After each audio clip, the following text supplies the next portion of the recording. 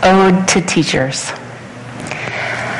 I remember the first day, how I looked down hoping you wouldn't see me.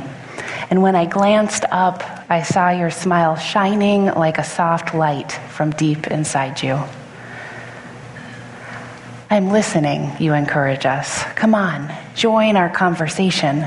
Let us hear your neon certainties, thorny doubts, tangled angers.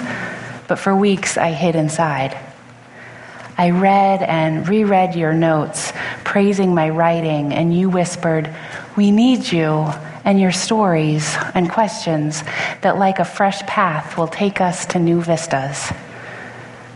Slowly, your faith grew into my courage, and for you, instead of handing you a note or apple or flowers, I raised my hand. I carry your smile and faith inside, like I carry my dog's face, my sister's laugh, creamy melodies, the softness of sunrise, steady blessings of stars, autumn smell of gingerbread, the security of a sweater on a chilly day.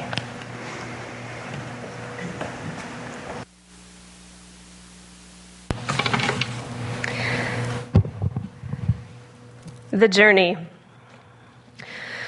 One day, you finally knew what you had to do and began through the voices around you, though they kept shouting their bad advice, though the whole house began to tremble and you felt the old tug at your ankles. "Mend my life," each voice cried. But you didn't stop. You knew what you had to do, though the wind pried with its stiff fingers at the very foundations, though their melancholy was terrible. It was already late enough and a wild night, and the road full of fallen branches and stones. But little by little, as you left their voices behind, the stars began to burn through the sheets of clouds, and there was a new voice, which you slowly recognized as your own, that kept you company as you strode deeper and deeper into the world, determined to do the only thing you could do, determined to save the only life you could save.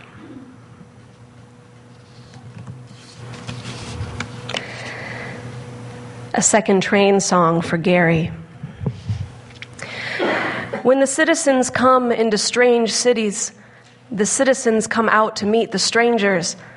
"I love you, Jack," he said. "I love you, Jack," he said at another station. When passengers come in from strange cities, the citizens come out to help the strangers. "I love you too," I said. "I love you too," I said from another station. The citizens are kind to passing strangers and nourish them and kiss their lips in kindness. I walk the unbelieving streets. I walk the unbelieving streets in a strange city. At night, in cold new beds, the welcomed strangers achieve in memory the city's promise. I wake in love with you.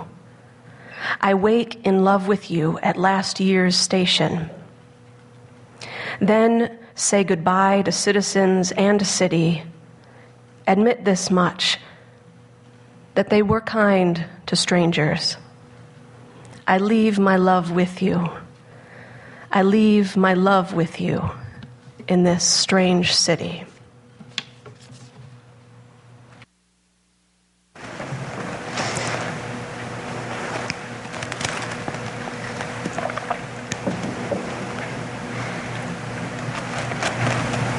In creative writing, there is a cliche that all stories start in one of two ways.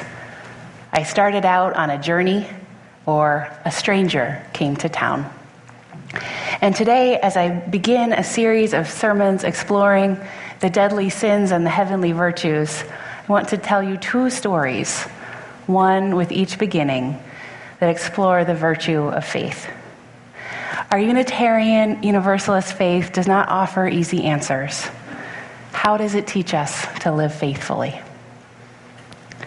Our first story is an ancient story. As my seminary Old Testament professor would say about stories like this, none of it happened.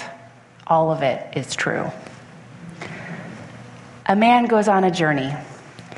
Jacob, a patriarch of the Israelites, sets off on a journey to return to the land of his birth and reunite with his brother Esau, or so it is written in the book of Genesis. The relationship between Jacob and Esau is terrible. They are twins who began fighting in the womb and never stopped. Jacob, the younger brother, is a trickster who takes advantage of the trusting natures of his father, Isaac, and brother, first convincing Esau to give up his birthright in exchange for a bowl of stew, and then impersonating Esau in order to receive a blessing from Isaac. In the ancient Near East, where these stories originated, both of these actions are very serious offenses.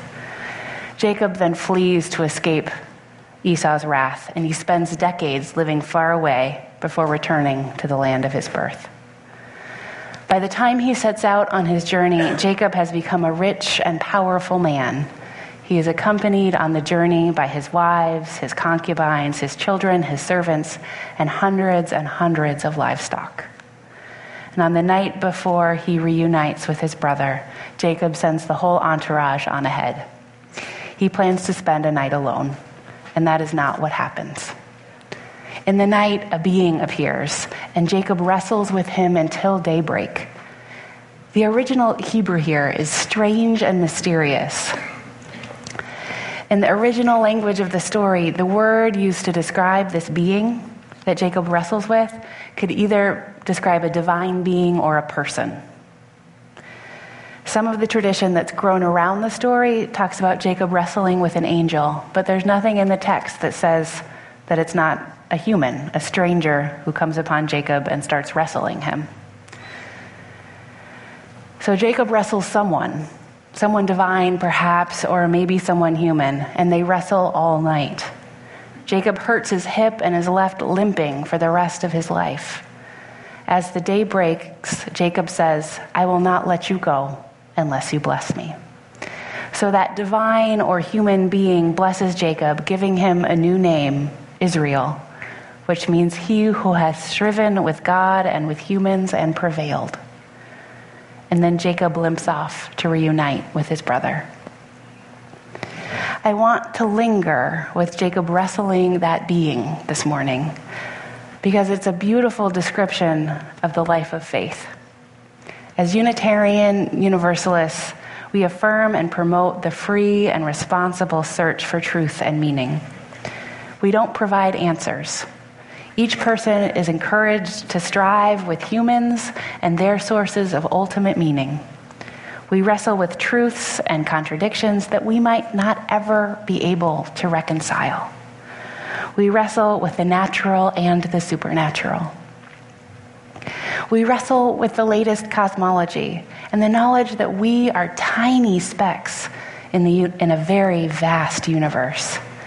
How do we reconcile that with our subjective experience that keeps telling us that we are the center of everything?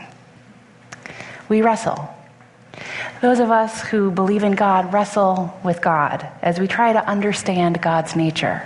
How can a loving God be reconciled with the suffering in this world? Many of us wrestle with our personal angels and demons, whether they be grief, addiction, persistent illness, or so many others. How do we make meaning out of pain? And many of us wrestle with despair. How do we face the world as it is, feel the despair, and not allow despair to have the last word? This is an especially challenging and especially important task for us this political season. Despair cannot have the last word. Wrestling with these challenges and contradictions and all of the others that animate our journeys of faith is challenging and important work. Often, as was the story with Jacob, the struggle changes us forever. We are left limping or blessed, transformed, given a new name. To live faithfully in this world of pain and promise is to wrestle with all we don't yet understand, with all that is strange and mysterious, with the questions and contradictions and challenges that might always linger.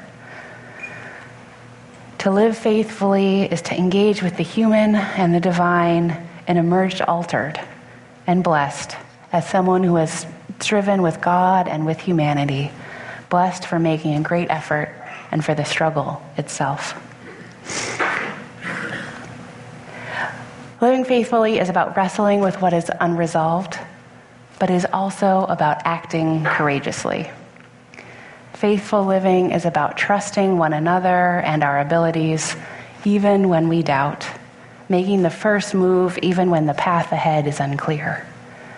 Faith is about stepping out on nothing and hoping to land on something. Which brings us to our second story. This is a true story, a modern story, that you've gotten to hear glimpses of already in this service. A stranger came to town. Or in this case, 7 strangers came to our town. Mike has a picture to show us. This is the Altiara family. The back row from left to right is Moyad, who is 17, Mulham, who's 20, Adham, 21, Khalid, and Fatima. And the boys in the front are Omar and Abdullah, who are 11-year-old twins. They are originally from Homs, Syria, and when fighting came to their city, they fled, becoming refugees. They spent a few years in Jordan, and when it became clear that it was not going to be safe to go home anytime soon, they applied to be resettled. They arrived in Kalamazoo in June. People's Church has been working with Bethany Christian Services to resettle them and help them integrate into our community. And there will be opportunities for those of you who haven't yet met the Altiaras and would like to learn more of their story. They are also living a story of faith and trust that we can help them navigate this unfamiliar country. Faith that they can rebuild a life here. And now the prologue, the story of how we welcomed these strangers to town, or these who are not really strangers anymore. Almost a year ago, in one of my first sermons here as your minister, I preached about the Syrian refugee crisis. And a few of you thought, we can do something about that, and started taking action, making phone calls and figuring out how the very complicated bureaucracy of refugee resettlement works, learning who we would have to partner with if we wanted to do this. We learned that Bethany Christian Services was thinking of resettling refugee families in Kalamazoo. They had a meeting here with some of us last spring explaining all that we would have to do if we committed to co-sponsoring a family. And it was a very long and intimidating list. After that meeting, I met with a few of you, and I can vividly remember it. We were in the workroom. This was this tiny space right by the copy machine. And we had doubts. This was a new, big thing. We had never done anything like this. We knew it would be a lot of work. Should we sign up? Can we do this? I think we can pull it off. Let's put our names down and see what happens. So we were moving into the unknown, having faith in ourselves and in one another. And there have been many moments, I'm sure the members of the refugee team can tell you, that has felt like stepping out into nothing and hoping to land on something. And at every step so far, there's been ground there to meet us. Moving into the unknown can be terrifying. What is the ground ahead? Are there obstacles we can't foresee? And sometimes the only option is to have faith in ourselves and cross our fingers that either by chance or by sheer force of will or by working our connections, things will work out. Our refugee resettlement team here at Peoples has been working with so much faith and so much trust as they welcome the Altiaras, who are no longer strangers to town. They are a powerful example of what faithful living can be. So there are a lot of stories that show this, and one is how we found the place for the Altiaras to live. Some of you know this story. Some of you lived this story. The Altiaras were set to arrive in a few days, and we still hadn't found them housing. It was challenging to find them a place to live that was available, was big enough for a family of 7, and was affordable enough that the family could move into self-sufficiency quickly. People on the resettlement team were working every angle they knew, talking to everyone they could think of. And one of the people they talked to attends St. Thomas More Catholic Parish. And she made a special announcement during Mass about this search for housing. And only one person came up to her after the service with an idea, and that was a person who said the house next door to her might work. The owner was looking for tenants. Our team checked it out, but someone had just signed the lease. But then they backed out, and the house was ours. But that's not the end of the story. The house was in terrible shape. Over just a few days, People's People, members of St. Tom's, and other members of our community put in long hours rehabbing the home. They did work worthy of one of those HGTV home renovation shows. I think we really should have had a camera crew there watching them redo everything. So the bathroom finishing touches happened just minutes before the Altiaras pulled up in the People's Church van from the airport.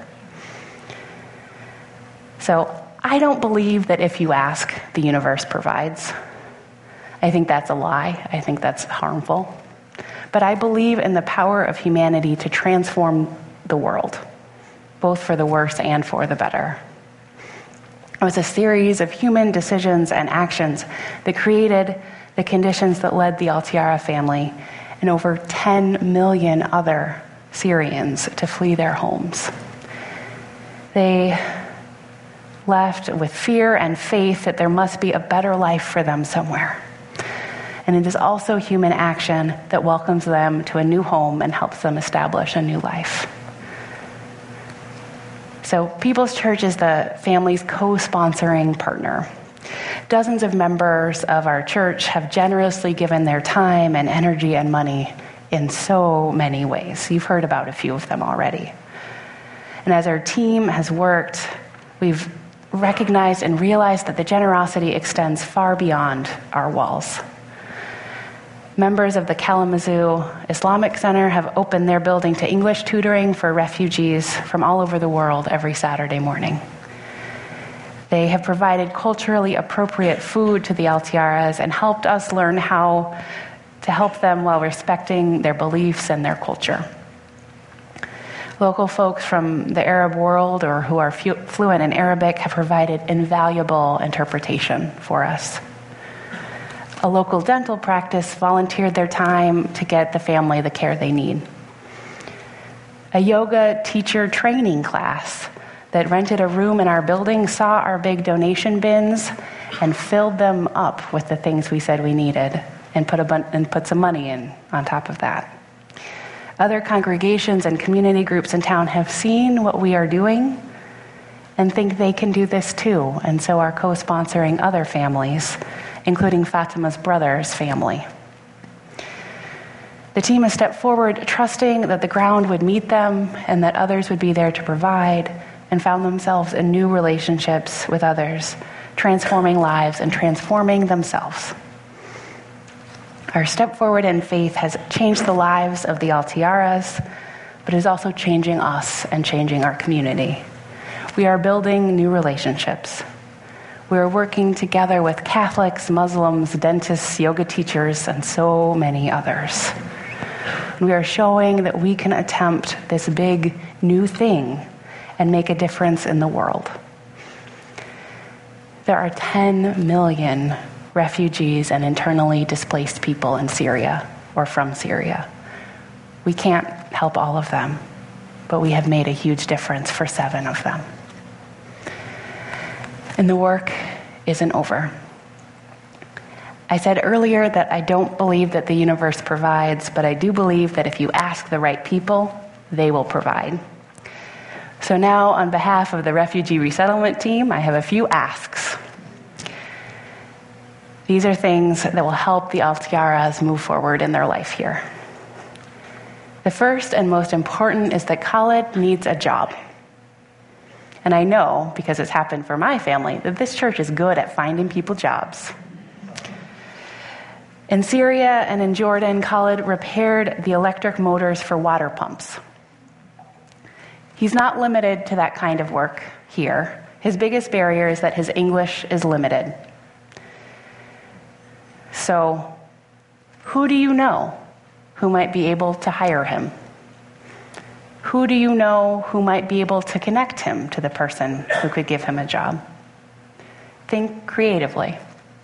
Talk to the human resources department at your workplace. Talk to that business owner that you know. Talk to your friend who just seems to know a lot about what's going on and is connected to everyone and everything. If you have a promising lead, please let me know, and I'll pass it along to the people who need to know. And now a few things that are a bit more tangible. We like children's books, especially books for new readers.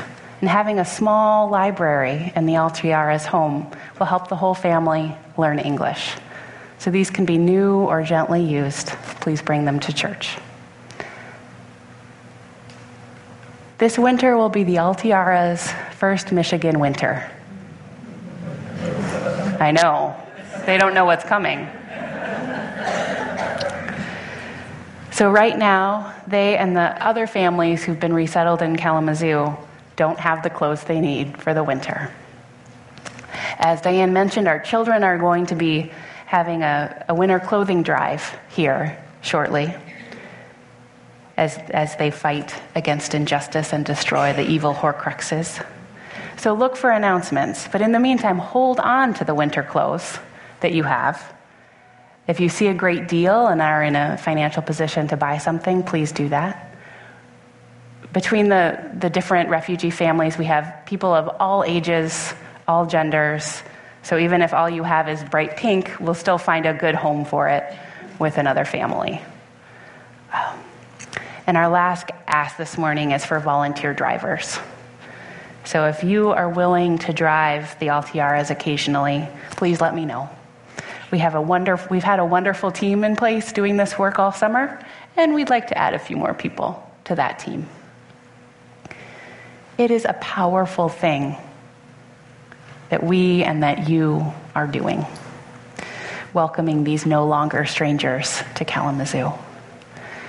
And there are so many more powerful stories of relationship and transformation and faith that have been part of this story, and more that are sure to unfold. So let us keep wrestling with what is unresolved in our hearts. Let us keep moving forward with faith and trust. Let us keep asking for the help we need and keep stepping up to offer what we can. May we keep living lives of faith. May it be so. May we make it so. And amen.